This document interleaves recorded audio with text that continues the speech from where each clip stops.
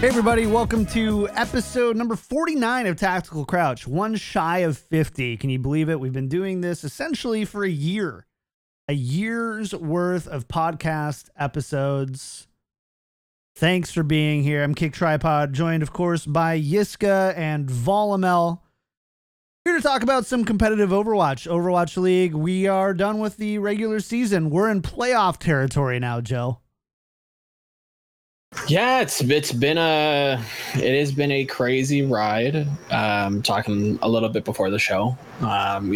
Need to tune in to the pre-show. We get a little spicy, a little great place to ask questions and get them in to the show. So come please join us live. Join us for the pre-show.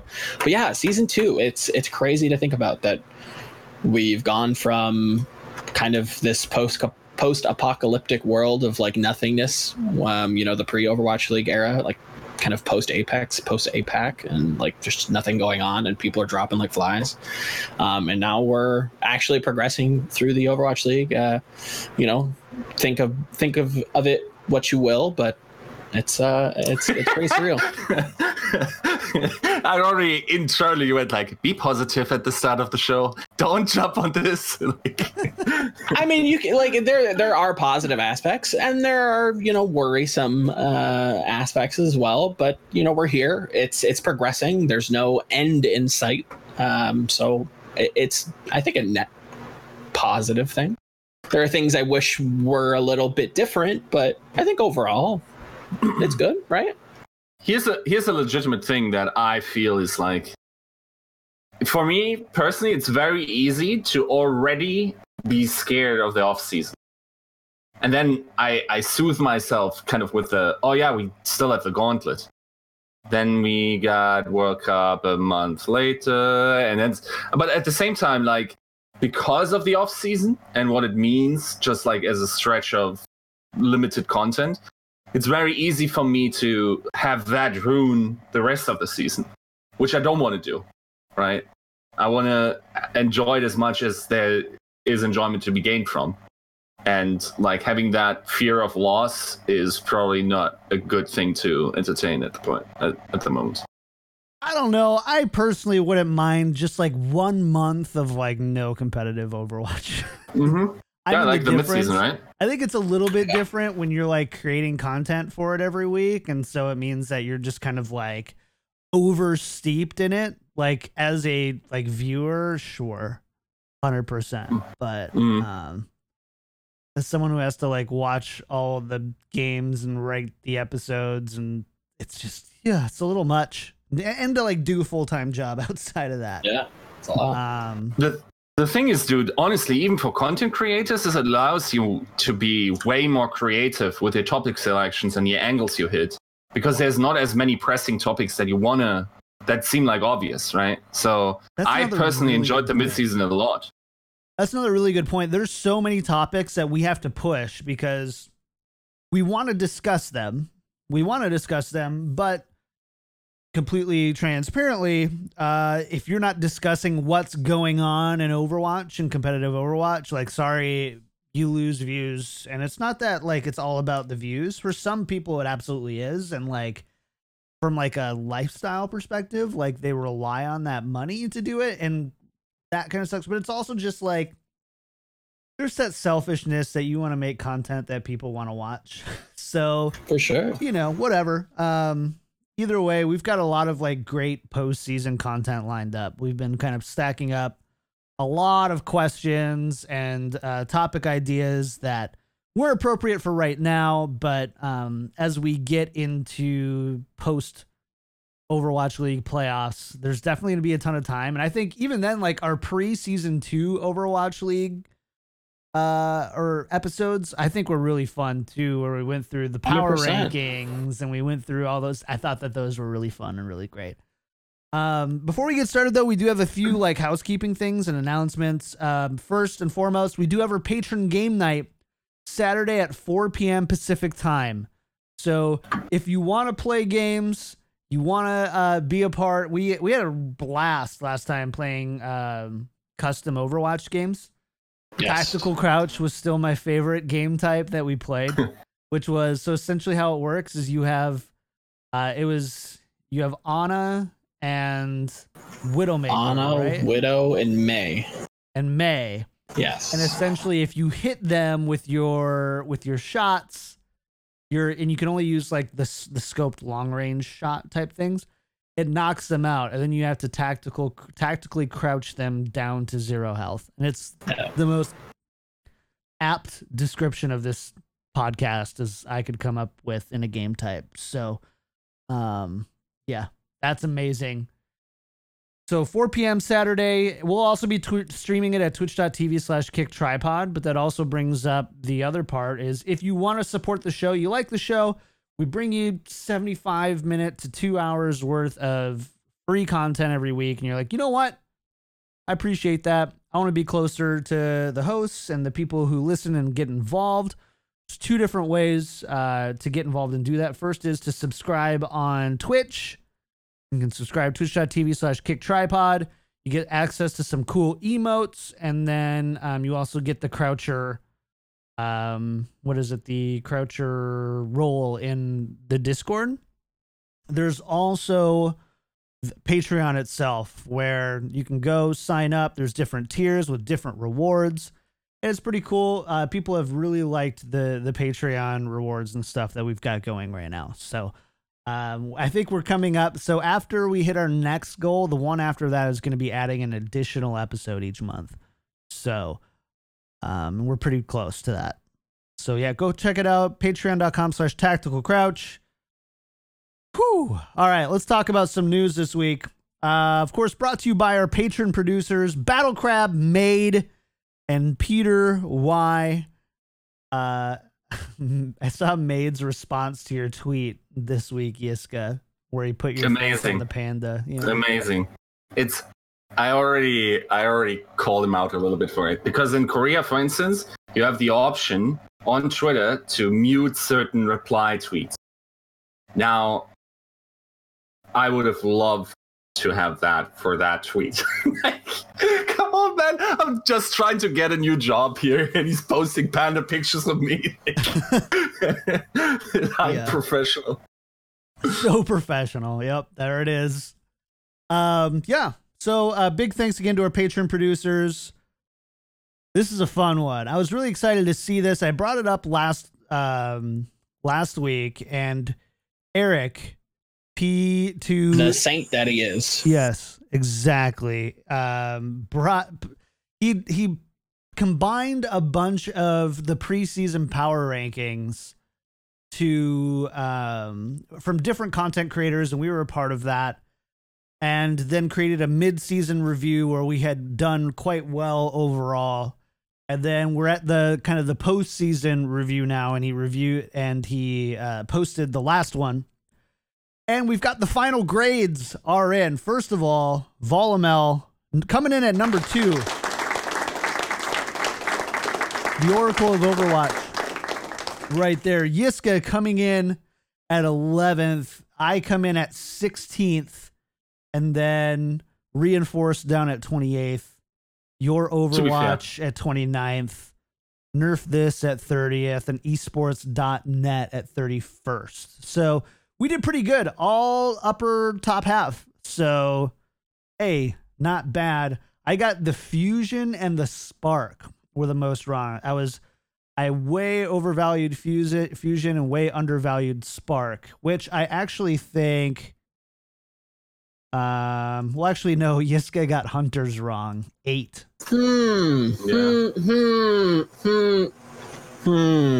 The thing is, I don't know how many people actually had entire season predictions and how often just this first stage was valued, because while it seems like an advantage if ours is valued towards the entire season and they just focus on stage 1, they don't then have to consider all the factors that we ended up considering.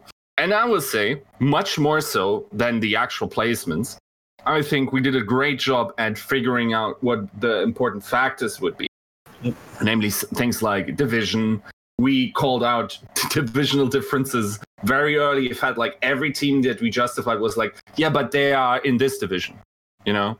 We talked about ability to rebuild and willingness to do so. We've talked about certainly investment of how much an orc is willing to put in. Yeah, and just factors like this, I think that is probably the bigger victory for all of us, that we 100%. Pointed out these important factors before the season started. The one thing that I will say that I think inadvertently we properly weighted in all of our power rankings, but something that I thought was a big talking point through those discussions and then those episodes was how much of a factor is going to be past experience within the Overwatch League. Yes. And I don't know that we actually got a proper answer to that. I think we definitely got to see how strong some of the talent is, or talent was outside of the Overwatch League coming into season 2.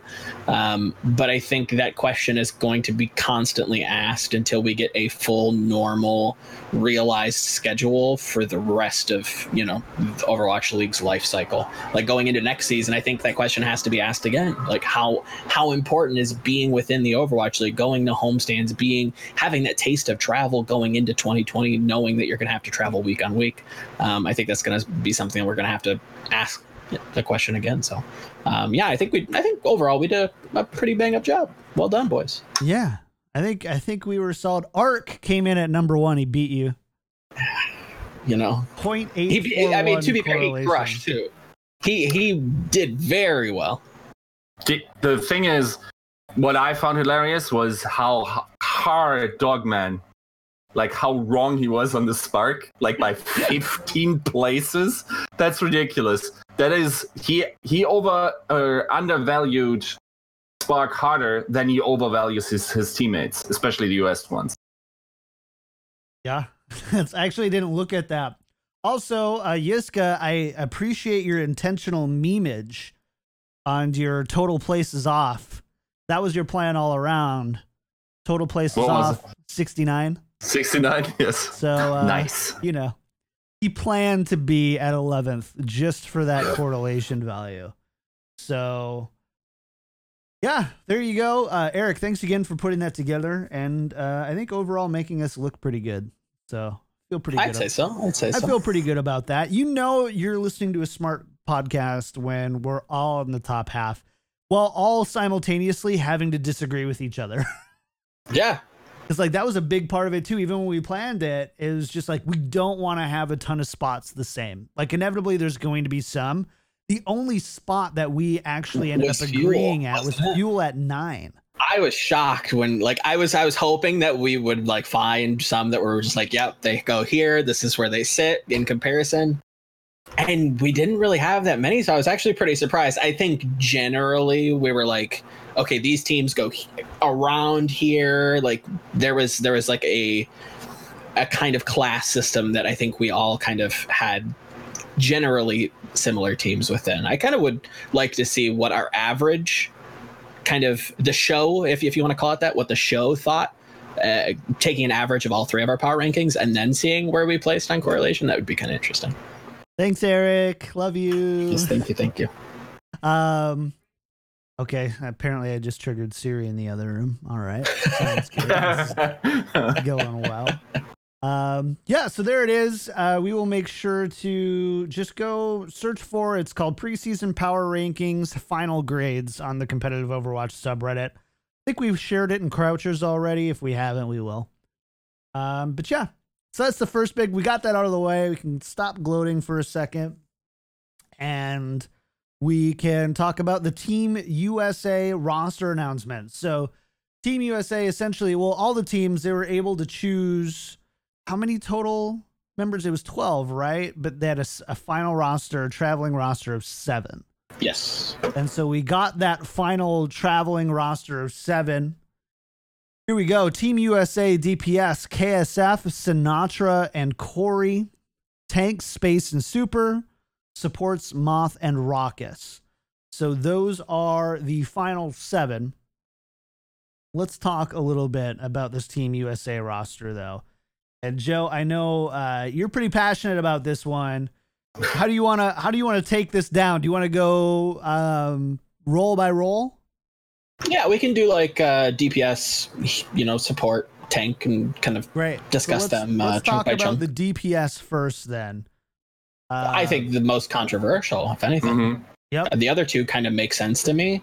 I remember a couple shows ago, we were like, how does Sinatraa fit within this team? I think that would be the one person that I kind of have to admit, not that I want to, but just the way that things are going or were going at the time. Obviously, we have a little bit more, have some more hints on where the meta may be shifting within a couple months. But yeah, kind of surprising to see Sinatraa. KSF, Dante were, kind of a toss-up. Corey was kind of a given. I'm interested to see what they want to do with Sinatraa, to be fair. I think ideally I kind of wanted to see them go with hydration, just because I do worry about how Super plays on some of his other tank picks, namely the Orisa and the Wrecking Ball. And I did like the fact that the Gladiators were kind of rotating hydration onto the Wrecking Ball in some instances, which I think USA could have used to their advantage at the time. Now, I don't know if that's necessarily going to be the case or be all that strong. But yeah, interesting to see Sinatraa there. Jeske, what you think? I think, so for one, if you think about that roster, right? And I don't want to go too far ahead, but Space was already the set in stone only off tank in the final 12. So it is, for one, we don't know what the meta will be like. And if Zarya, for some miraculous reason, comes back, even though she gets nerfed while she's not even good, I think then you, for instance, put Sinatraa in. I think there's also something to be said about maybe not just having the best roster in mind, but also just like, can you avoid a season MVP and whatnot? And also, who are the alternatives? Because the people that stayed at home were Dante and Hydration, right, from the final track. Now, Hydration, I don't think he was really in the running. Is probably the weakest of the DPS there. Dante, personally, was very surprising. To me, he was one of the only shining things in this Outlaws roster. I agree with people that mostly said that they should be building the roster around. And crucially, he's also pretty flexible. So if you, especially now needing the flexibility, it was interesting to see that people might think, okay, they went with KSF instead. You could have even gotten KSF and Dante and just be, there's definitely overlap in their champion pools, but at the same time, there is with Sinatraa, right? So the thing is, their DPS has no perfect combination where the pieces just completely fit perfectly together and cover all the champion pools. So as such, I think Sinatraa is an interesting pick. Possibly also just like, can you even not nominate Sinatraa? Is that, season MVP type of thing? And also, I don't know what the Shock will be doing for the next couple of matches, but it would be interesting if they incorporate him more, or if they're just going to keep running Architect and Rascal and his season is over, which would be kind of sad. But if not, if he actually has a niche, then maybe he extends his hero pool through the excellent coaching of Shock, and therefore it makes sense. I will say that I think that with his limited playtime within stage 4, I believe, he has still been able to look really, really good on kind of niche picks like Doomfist. And you have to give it up to kind of the Shock management there, finding a way to kind of still integrate him and, have him succeed. There's no wonder why they're doing so well when you have tools like that, but you also have the brains behind the scenes to be able to find ways to utilize those really strong pieces. So again, hats off to the coach is there. Yeah, we'll have to see. Sinatra, maybe I'm underrating him a little bit. So I'm kind of intrigued to see how USA does these days. I think Tank, Space, and Super. Yeah, that's kind of that's great. I don't know how else. Who else would you have put in? Yeah. So here's my thing. I think there was a possibility that you got a seven-man roster, right? Okay, so you're going like double or triple tank with the sub as the tank. Double main tank, maybe. But of course, there are considerations in terms of shot calling, how vocal is Muma in comparison to Super. Also, how much will Super adapt to the new meta requirements of him. So I'm not saying that should have happened, even though I think I remember defending that position once. I'm not that sure that is still a good idea, especially with the way Sinatra's hero pool is now sort of phasing out. But it's not a thing that shouldn't be discussed. I think there's still an idea to go with two main tanks. I like you said, like you kind of hinted at, I wonder how much of a leadership role Super has kind of filled in, adopted, whatever you want to kind of call it, within the Shock, and how that correlates to the USA's World Cup performance. Are they kind of leaning on him and Moth to kind of be the vocal members on that roster? If you take away one of those members, how does the team play? That's kind of a big shift change, like mid-match. Is that something that the players are going to be able to deal with? Do you just kind of take that on the chin and just say, well, okay, he might not be the best at these heroes, but he's fantastic for the team environment? It makes sense to me. It definitely makes a lot of sense. And Space is just fantastic, and they've kind of covered any kind of hero pool mishaps that may have happened. Yeah, like the roster to me makes sense. So last one would be Moth and Raucus, though, right? So This is the one I think that has drawn a little bit of controversy, not just from fans, but from players themselves. So this last week, Dogman, oh man, I wish we had him on the show this week. Dogman, after it was kind of the post-match interview against Dallas Fuel, threw a little shade, and I loved it. And essentially said, like, what do you want to say? He goes, there's 5, I think he said there's 5 of us on this team that are all from the United States. Arrow is the coach for Team USA, and we just beat them. So essentially implying that they should have been chosen for Team USA. I can feel Yiska's brain like oozing out of his ears a little bit at some of like the logical stuff around the fact that just because you have American players on your team and win doesn't necessarily mean you're the best American players.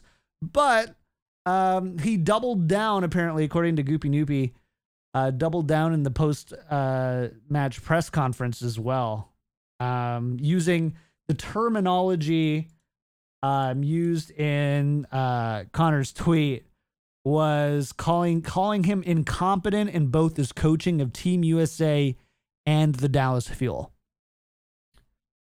That, and he also threw shade at the other 2 coaches, at Junkbuck and Harsha, saying that the entire coaching is incompetent. Yes.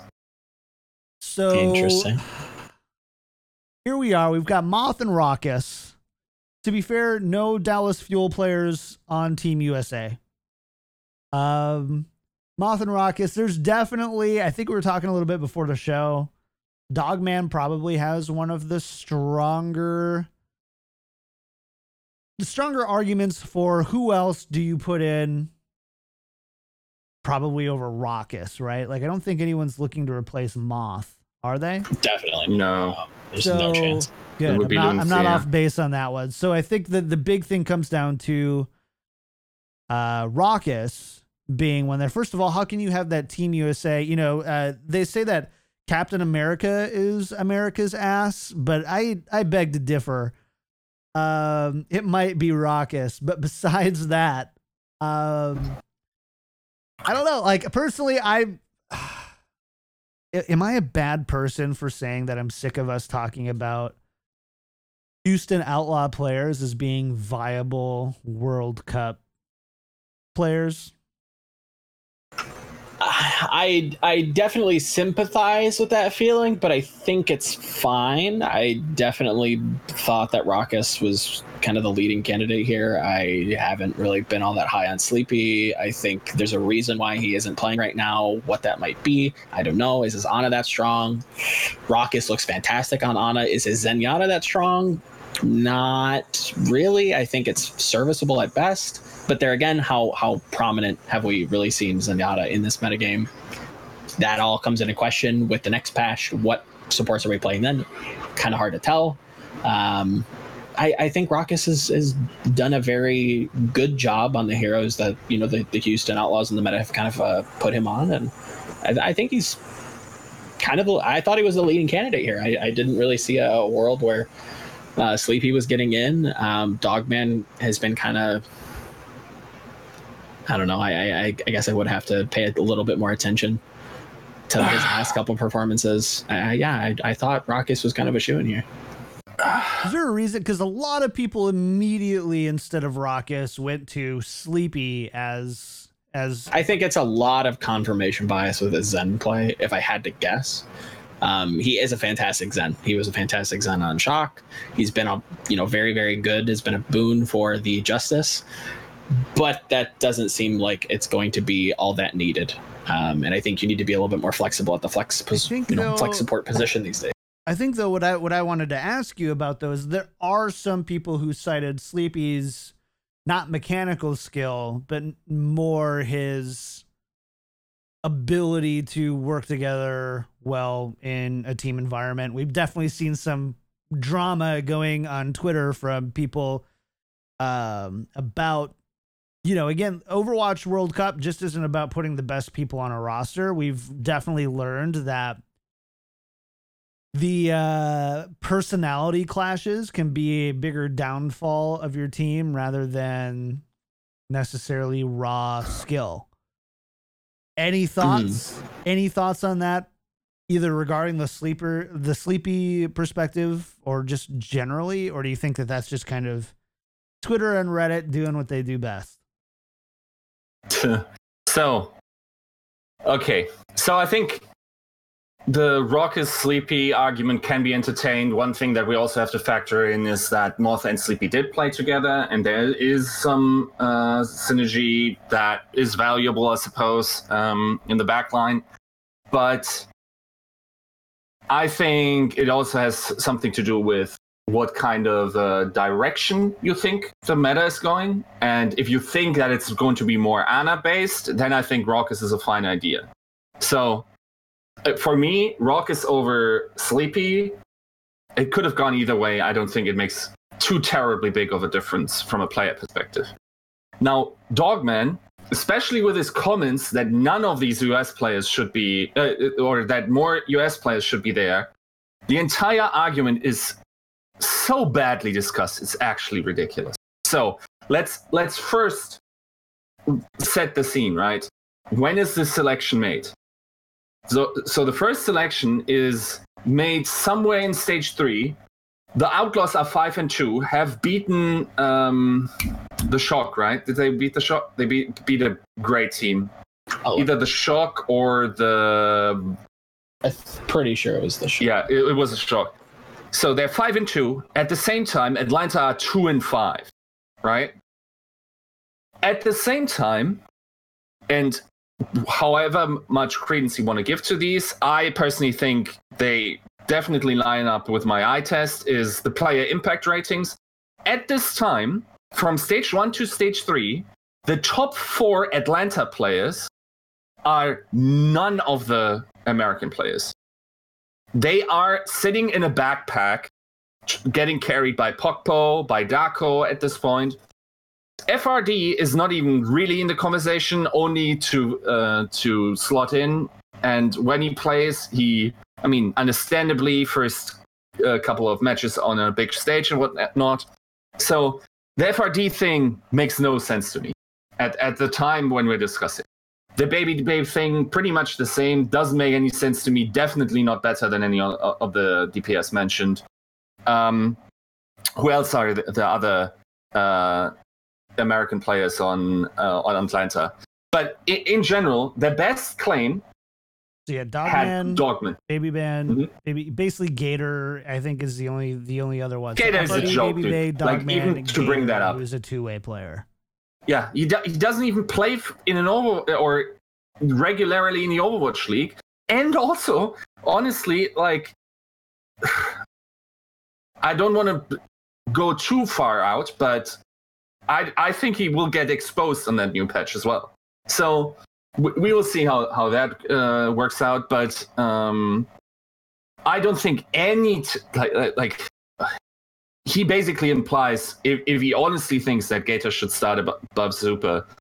I think we can all understand that is not something that should be entertained. FRD should not be entertained. Baby Base should not at the time that we're making this decision. And Dogman admittedly had a bad tryout. And also, I mean, the way he is publicly also comes off this way behind the scenes quite often, right? So definitely in terms of a gelling aspect, Dogman has the best claim, and we have reasons to see why that didn't end up in the final selection.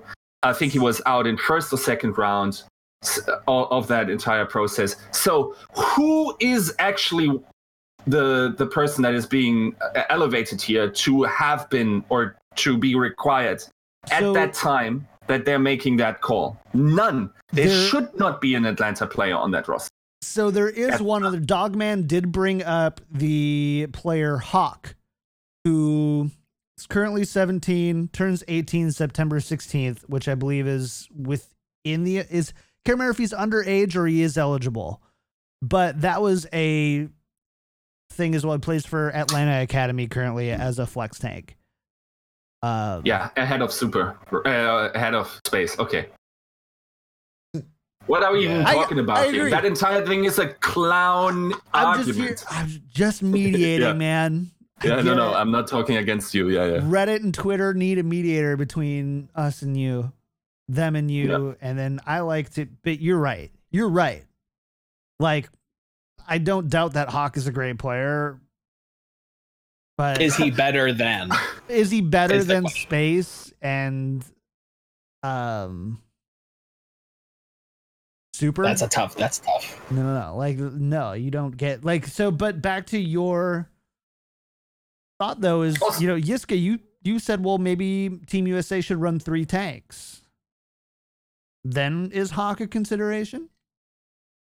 No, you need that slot in a Space is just set. I don't know what the issue there is, especially if you want to bring Sinatraa and fix that potential. I'm not even saying Space has a terrible Zarya, right? Probably has I mean, it really depends the type of medicine. We cannot even say if Sinatraa could play the way a Zarya could potentially play, whatever that might look like. Whatever, that was going to be my question: is could Sinatraa hop on Zarya? Because I think so. Yeah. So like, there's a little bit of flexibility there too. I don't see a world where Hawk is better than like the tanks out of all 3 positions are the ones that make the most sense for Team USA. I don't think that the flexibility is lacking there to justify a 3rd tank player.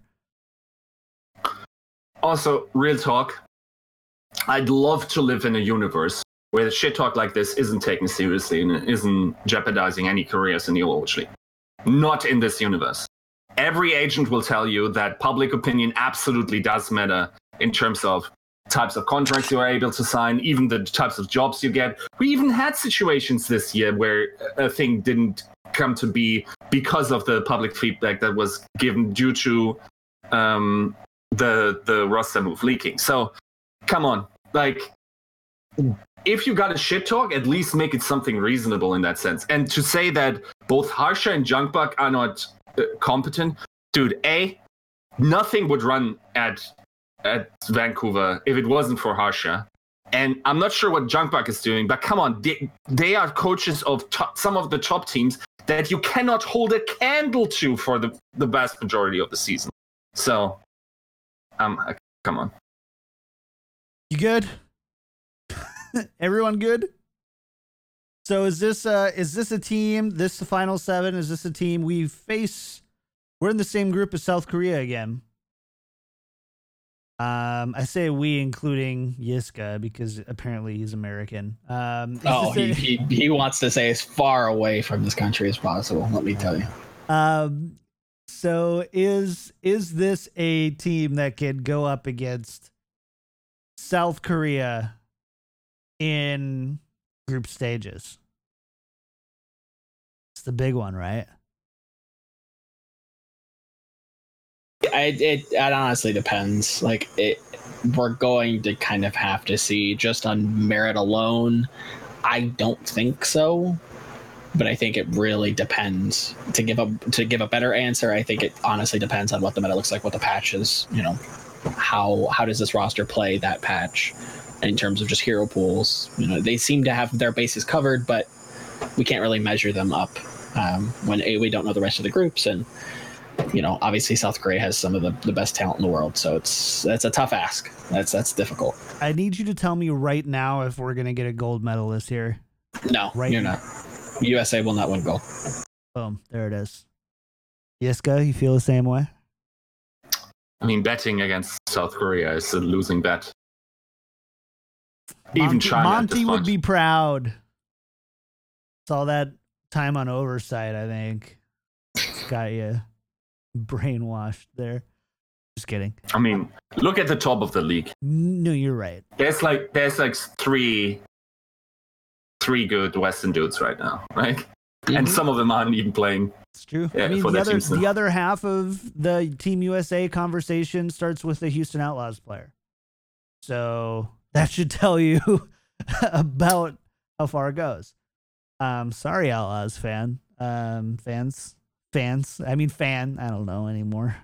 Who knows? Who knows how the fans are feeling? I think they've got plenty of fans. It's been a rough year for just Texas teams in general. So, let's say this for Outlaws Lands. They are like what's going on behind the scenes with the Outlaws. I think they're like the initial impression of this new investment group and the guys to make the decisions and who they are talking to and whatnot.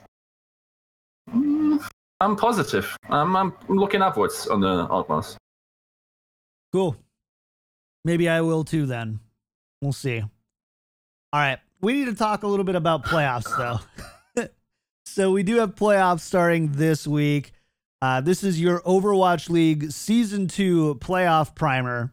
Before we get started, we're just going to re-clarify some of the rules so that there's no ambiguity going in, and then we can go in and actually have a conversation without having to explain the format during that conversation, which always ends up happening. Yeah. So, first, let's talk about the Season 2 playoffs. They're going to consist of the top teams in each division, which is Vancouver's in the Pacific Division, NYXL in the Atlantic Division, and then the following 4 teams in the standings, regardless of division, will make the top 6.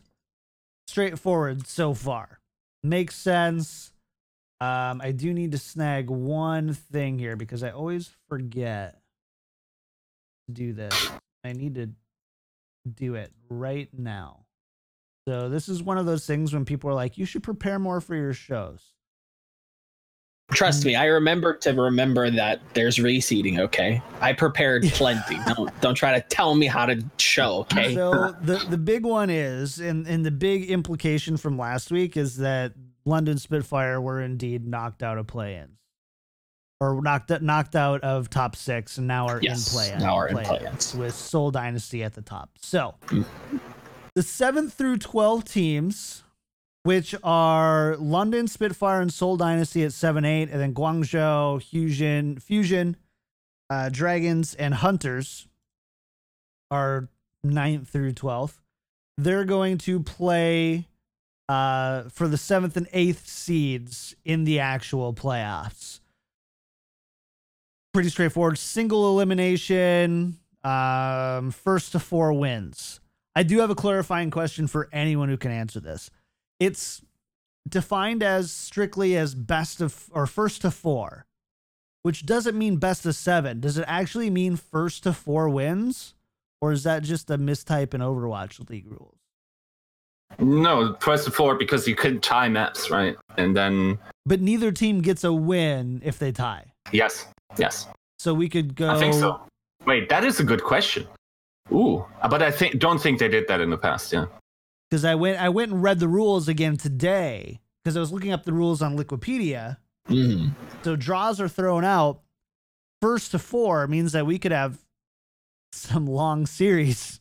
It's a possibility for sure. So I don't know. Yeah, exactly. 04 Watch says it could mean that you could have 9 maps, especially with teams that are close. Just wanted to clarify we got that right. Play-ins, playoffs, and grand finals are all first to 4 wins. So the whole way through from this week's games all the way to the grand finals in Philadelphia are all going to be first to 4 wins. We get 2 weeks of playoffs. So we have play-ins this week, playoffs for 2 weeks, and then a week break, and then grand finals. The play-ins and grand finals are both single elimination as well. So the playoffs themselves are double elimination until we get to the grand finals. Any additional clarifications, things that we might have skipped over, Joe, Yiska, that people need to know about the format? I don't think so. All right. I think as long as we remember that play-ins will reseed going into the semifinals, I think we should be okay. Yeah. Cool. All right. Well, that's what we're talking about here. Obviously, again, Vancouver and NYXL already seated in the as division leaders. Shock, Spark, Gladiators, and Reign are the other 4 teams who don't have to play in play-ins. Can I just bring up one meta point, which is I honestly think being first and second seed is a disadvantage. Because, okay, here it comes, right?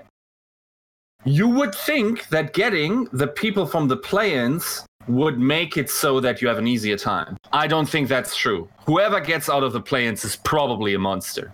Why? Because you have a selection process on that very meta, and only the best teams come out of that. It's like you send like an animal into a niche window where it's like this apex predator has already like adapted to this niche, and now they are trying to figure it out. To be fair, the advantage, of course, being that the top seeded teams have footage on the teams in the play-ins. I don't think that makes up for it, though, especially seeing who are the other teams. Like, I'd much rather play, for instance, the Spark than. So if I'm, for instance, the Gladiators, I'd much rather play the Spark than anyone that is likely to come out of the play-ins, right? So I personally think that is a pretty big disadvantage. And here's a cool solution. We're going back to Apex style. Have the first and the second seed in a cool format, watch point or whatever, pick their opponents. After the play-ins are done, bit of shit talk, like, okay, we're picking them because they're super easy, or we're picking them because we want to kill them before the grand finals or something, right? Like, ballsy moves are possible. Probably shouldn't do that, but like, I love that should idea. be a fix. I don't actually agree, though, that in this situation, playoffs could be a disadvantage. I understand what you're saying, like this natural selection thing, but assuming that the meta doesn't shift majorly, just a little bit of an assumption, you're looking at these teams that are in the top 12 did not, in the last stage, finish in the top 8. Except for Guangzhou. Guangzhou is the only team that I'm afraid of. Yeah, and that's the problem. You're a top two seed. Guangzhou comes out, they're third best team in the world. The NYXL but I think that applies to Guangzhou. Not necessarily to the rest of them. The rest of them. I even think London is going to be the same thing. I think, and I think the meta is going to change significantly. Yes. And this also goes, so as far as seeding goes, Guangzhou for the entire season is 9th, meaning that they're going to likely be the higher seed. So it means that they've got to play Seoul. So I think London sneaks in here. Right? Because London then has to play either Fusion, Dragons, or Hunters. And I honestly think that they can beat all 3. Assuming, again, no major meta shifts. Hunters, obviously, the biggest wild card, right? I don't know. Like, for me, I just look at this. I look at, you know what? Guangzhou, you got to work a little harder for this one. And then, you know, whatever, Fusion, Dragons, Hunters, duke it out, and then go lose to London. Yeah, I think what's going to happen is Fusion or Dragons lose to London. Then Spitfire has to play NYXL. They clap them, which is already terrible because you maybe have a chance at Spark if you're NYXL, I would say. Or who else is likely? I'd even, honestly, like, that might be ridiculous, but if I'm Spark, I'm probably much rather picking the Gladiators or even the Rain than I'm picking the Charge, which from the season record doesn't make much sense, just like projected in what is the next meta going to be, because as it looks like there is no 5-man backpack for Erste anymore. That's not going to work in the playoffs. So yeah, so I don't know. I'm like, I like the idea that you brought up of doing some manual seeding and opponent choosing. I think it would make for more interesting games, because still, as it currently stands, we're taking entire seasons worth of results to then snapshot to something where I think we can at least we talked about divisional ties, and we talked about languages and all these other factors that, you know, kind of persist throughout a team's being successful or not. Meta's largely at the top, right? It has to be. There's not been one factor that has caused bad teams to all of a sudden be amazing and amazing teams to all of a sudden be bad more than meta. Yeah. And right now, I think that's the biggest problem that we have with the Overwatch League playoffs is even now, I don't feel like we're getting the best 8 teams. Not even just from the season, but even overall. Yeah. It can kind of look like a smattering little skirmish, right? Like reseed everybody however you want or hide the seeds, and there's a very good chance you cannot tell who's the higher seed and who's the lower seed. When you have a 1 and an 8, you kind of hope that that's kind of apparent, right? Yeah. Yeah. No, like honestly, for instance, like a team like the Valiant in aggregate over the season, like they're probably a better team than Spitfire this year. They just had the harder division.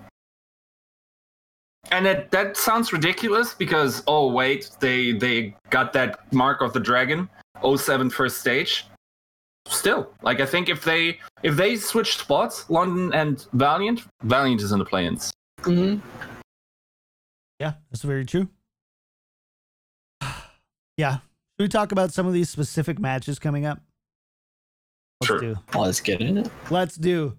So match number 1 is going to be Guangzhou versus Chengdu.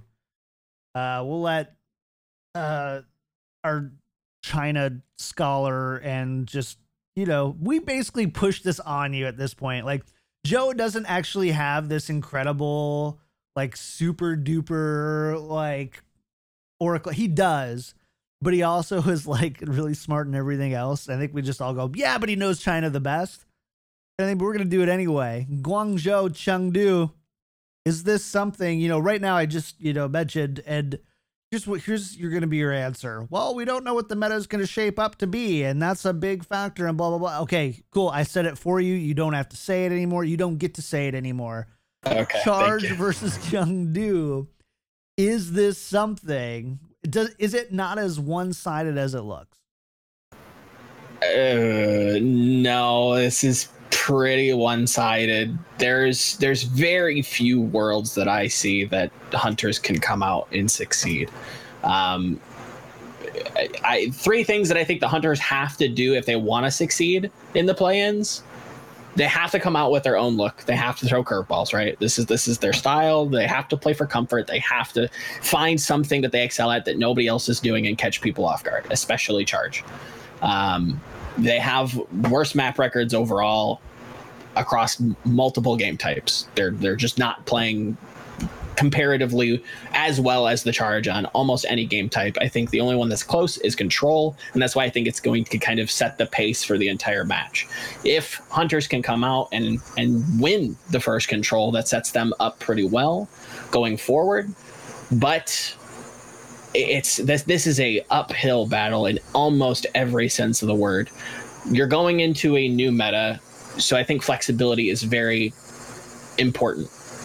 That's something that the Charge has showcased all season. You've got Hotbud coming around playing multiple different roles, multiple different heroes, looking really, really good from a season one that looked, let's face it, quite bad. Rio coming in, nice sleeper main tank, playing almost all the main tanks, at least at a mediocre level, at least in, you know, a serviceable level. I think that's, you know, something to be said. I will agree that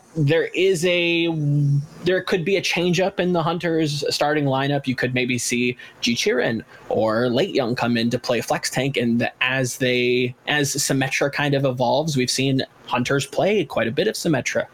Going back towards the mid-season, Elsa could play Symmetra. There's a possibility, but even with that in mind, I don't see them matching the flexibility, matching just historical precedents in terms of just map win-loss ratios, game type win-loss ratios. Like, this is an uphill battle. The Charger coming in, they have a week ahead of prep.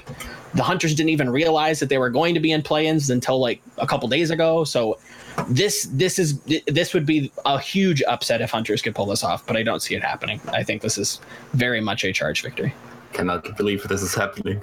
Give me percentage. Can you give me percentages, by the way, by huge 70-30 Charge? Yeah. Yes, okay. 70-30 cool. Charge. I it's hard to not give Hunters just a ballpark, you know, Hail Mary chance just because of how they play. They're kind of heavy-handed in that sense, but they don't have much else in their arsenal. Like they're very much a puncher's chance team. Like they could catch the Charge with something they're not expecting and knock them out. That could happen. Is that likely to happen with how well we've seen the Charge play last meta? Probably not. This is a 70-30 game. Yiska, you look like you're going blind in one eye right now. Indeed. Welcome at the Scrimbox Cafe. That's a bottle cap. Oh.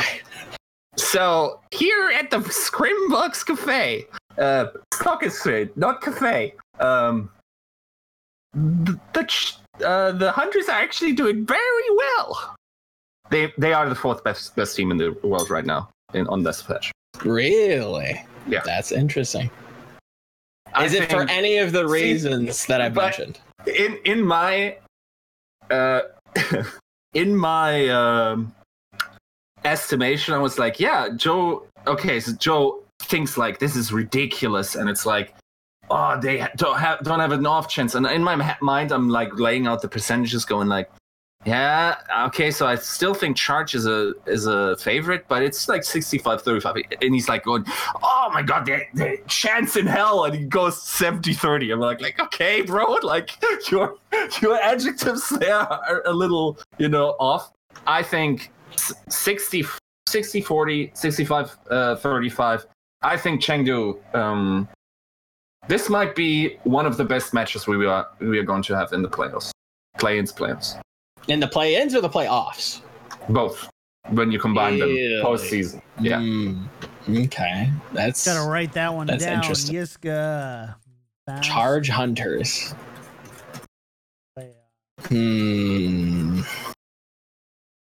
Okay. Also, I don't know where the whole narrative that the Hunters have just been like complete poop against the Charge all season. Like they played twice.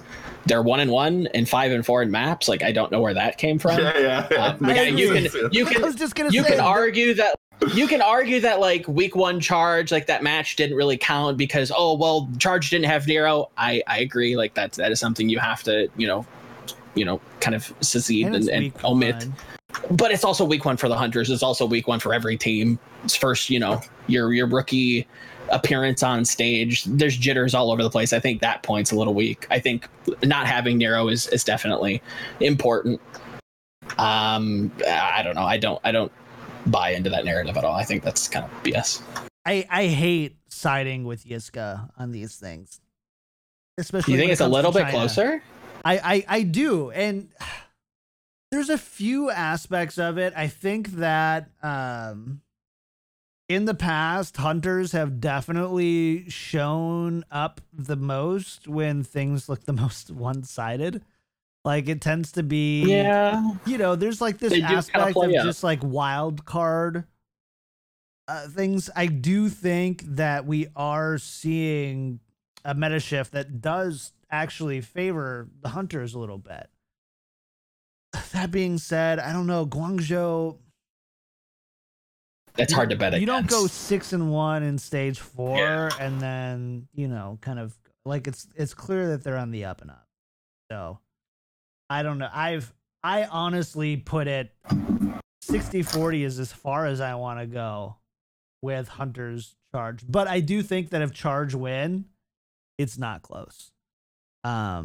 It's meaningful gap. Either Hunters lose or win 4-2, 4-3, or Guangzhou wins 4-0, 4-1. Like I think those are the type of stakes that we're looking at. Fair enough. I got this all written down, by the way, and maybe I'll have time to make a nice little graphic for it. Let's talk about Fusion versus Dragons. Is this one any closer, Yiska? This is definitely less exciting. I will say that. Like, I think I'm excited for what Fusion used. I mean, they sort of at least showed the ability to have curveballs last playoffs. So maybe we can expect as much. And then the same probably can be said about Shanghai as well. Yeah. But my God, these two teams look like who wins here? Like there's no strong leader here, and I don't like either team advancing anyways. I don't see either of these teams doing well in the semifinals and the play-ins. I don't know who wins. There's not a really clear path to victory for either team. Doesn't seem like any of the heroes that we've kind of seen through, high rated ladder clips and maybe some scrim footage, like fits either of these teams very well. I think Yiska's right. I think it's going to come down to kind of pocket picks, allowing Ding or EQO or Carpe like to kind of shine and set them up for success. I don't like either of these teams. It's close, but not in a good way. The good thing is that Spitfire is likely just going to clap cheeks after that. Hopefully. Hopefully. That makes it interesting, though, right? So if the Hunters do pull off an upset, they go against Spitfire. They would play London, yes. And then the winner goes against Dynasty. I don't think does that change anything in your mind? I mean, if Hunters makes it out against Charge, then Spitfire is doomed, dude. Like, it's over. Yeah, if they can upset like that and they're playing as hot as you're saying, I guess. But, like, either Philly or Dragons versus Seoul, do you think anybody but Seoul wins those matches? Wait. So either Fusion or Dragons, it doesn't matter. Yeah. They both win, right? They both have to play Seoul in this reality. In this reality, where Chengdu advances. Win. Yes. Oh yeah. If Chengdu advances, no, that also doesn't matter. Like it doesn't matter. I think Seoul just has a good breadth. They're not the greatest team, but they're better than Fusion and Shanghai, at least from what we've seen in Stage 4, and I think historically this season. I don't think that matters. I didn't realize I could care less than Fusions against Dragons and then Dynasty against either of those. Whoa. I will have to motivate myself to watch these. I hope that isn't the case. I hope that they come out. Maybe they can show up with the new meta, play it really well. Maybe they have their own curveball strategy. Again, I think the Hunters are the most chaotic team in the league. That's left in the league. But there's reason to believe that maybe Fusion and Dragons could, play a similar style, if that makes sense. Not in-game style, but kind of meta style. Play to their strengths, play around some of their star players, let them shine, put them in positions to succeed. There's a possibility that one of those teams comes out, claps the other one, goes and plays Seoul in this hypothetical universe where Hunters somehow beats the Charge and beats Seoul. I don't think it's likely, but I don't know. It's weird. Let's put a nice, beautiful bow on this one. Okay. Who are your two teams that walk out in the 7th and 8th seed into playoffs? Do we have to have them numbered? I mean, it's going to be Dynasty or Spitfire or whoever plays them. So you don't. So kind of. Okay. I'm gonna take. I'll take. And let me know if I'm doing this right. So the lower seed. I hate reseeding. I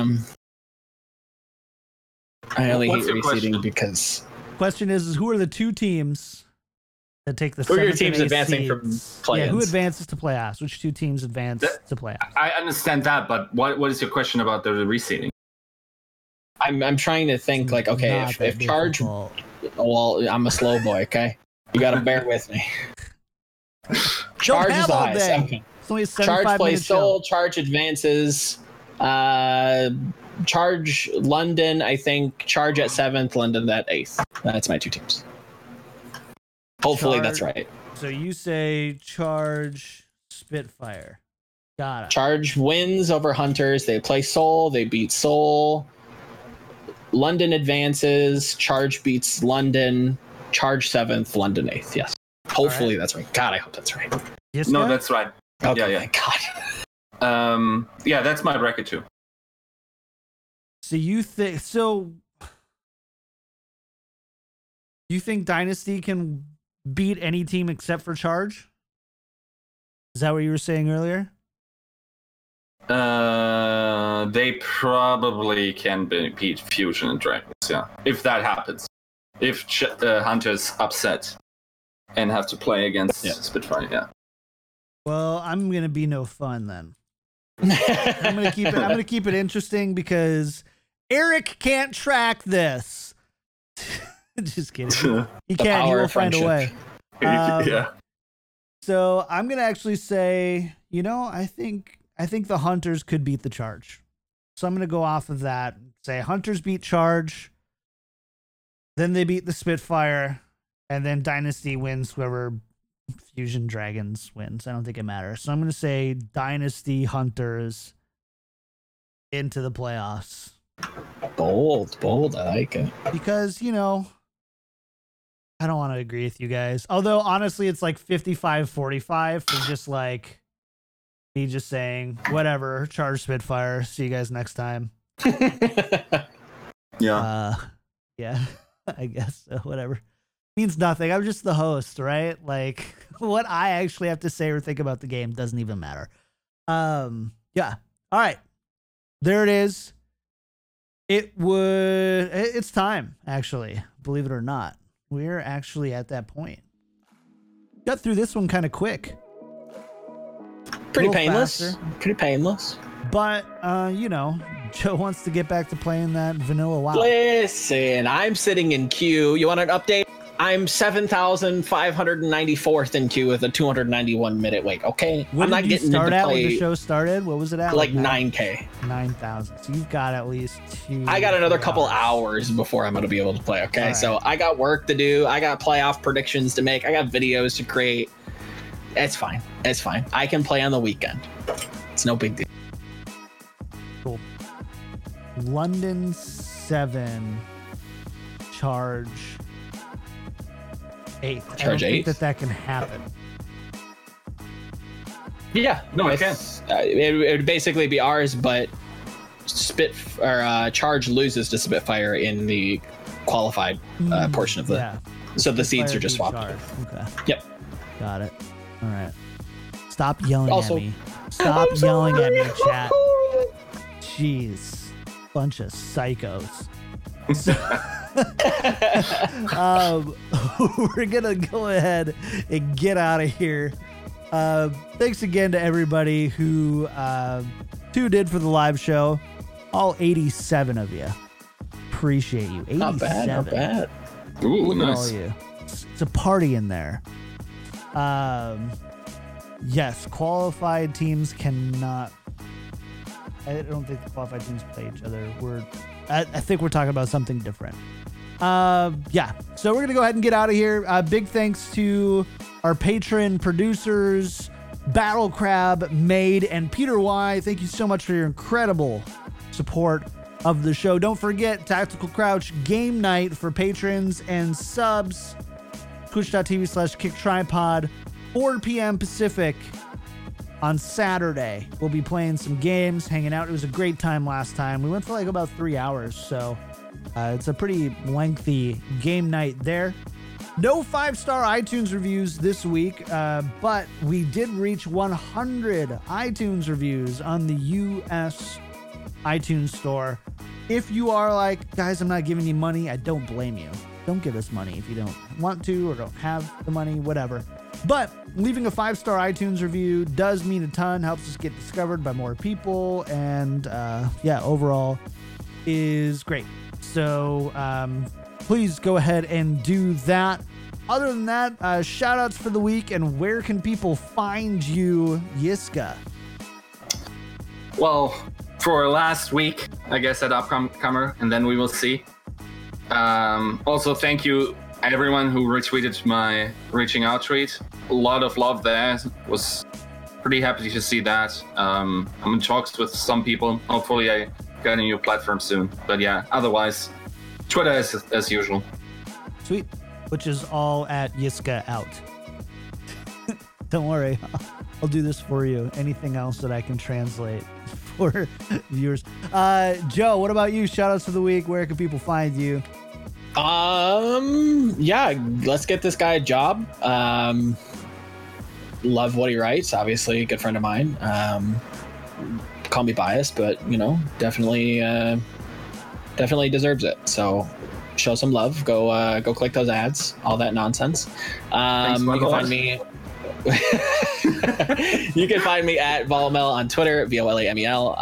I also set up my Twitch. I might stream some classic WoW at the wee hours of the morning. So if you're around, I may tweet it out. I may not. I don't know. Come in, say hi. And yeah, that's pretty much it. I'm gonna go record a couple videos, finish up some playoff previews, and then I got a paladin to level, boys. All right. Oof. All right. Really? Yeah, As for me, really. you can find me everywhere at Kick Tripod. Streaming twitch.tv/Kick Tripod, twitter.com/Kick Tripod, youtube.com/Kick Tripod, where you also can find the VODs for this very show. Other than that, not a whole lot going on though. So pretty straightforward. All right. That's going to do it for us. Make sure to follow Tactical Crouch at tactical_crouch on Twitter. Join our Discord, discord.me/Yiska out. And I don't know, just don't be a stranger. All right. We're out of here. We'll see you guys next time. Episode 50 coming at you next week.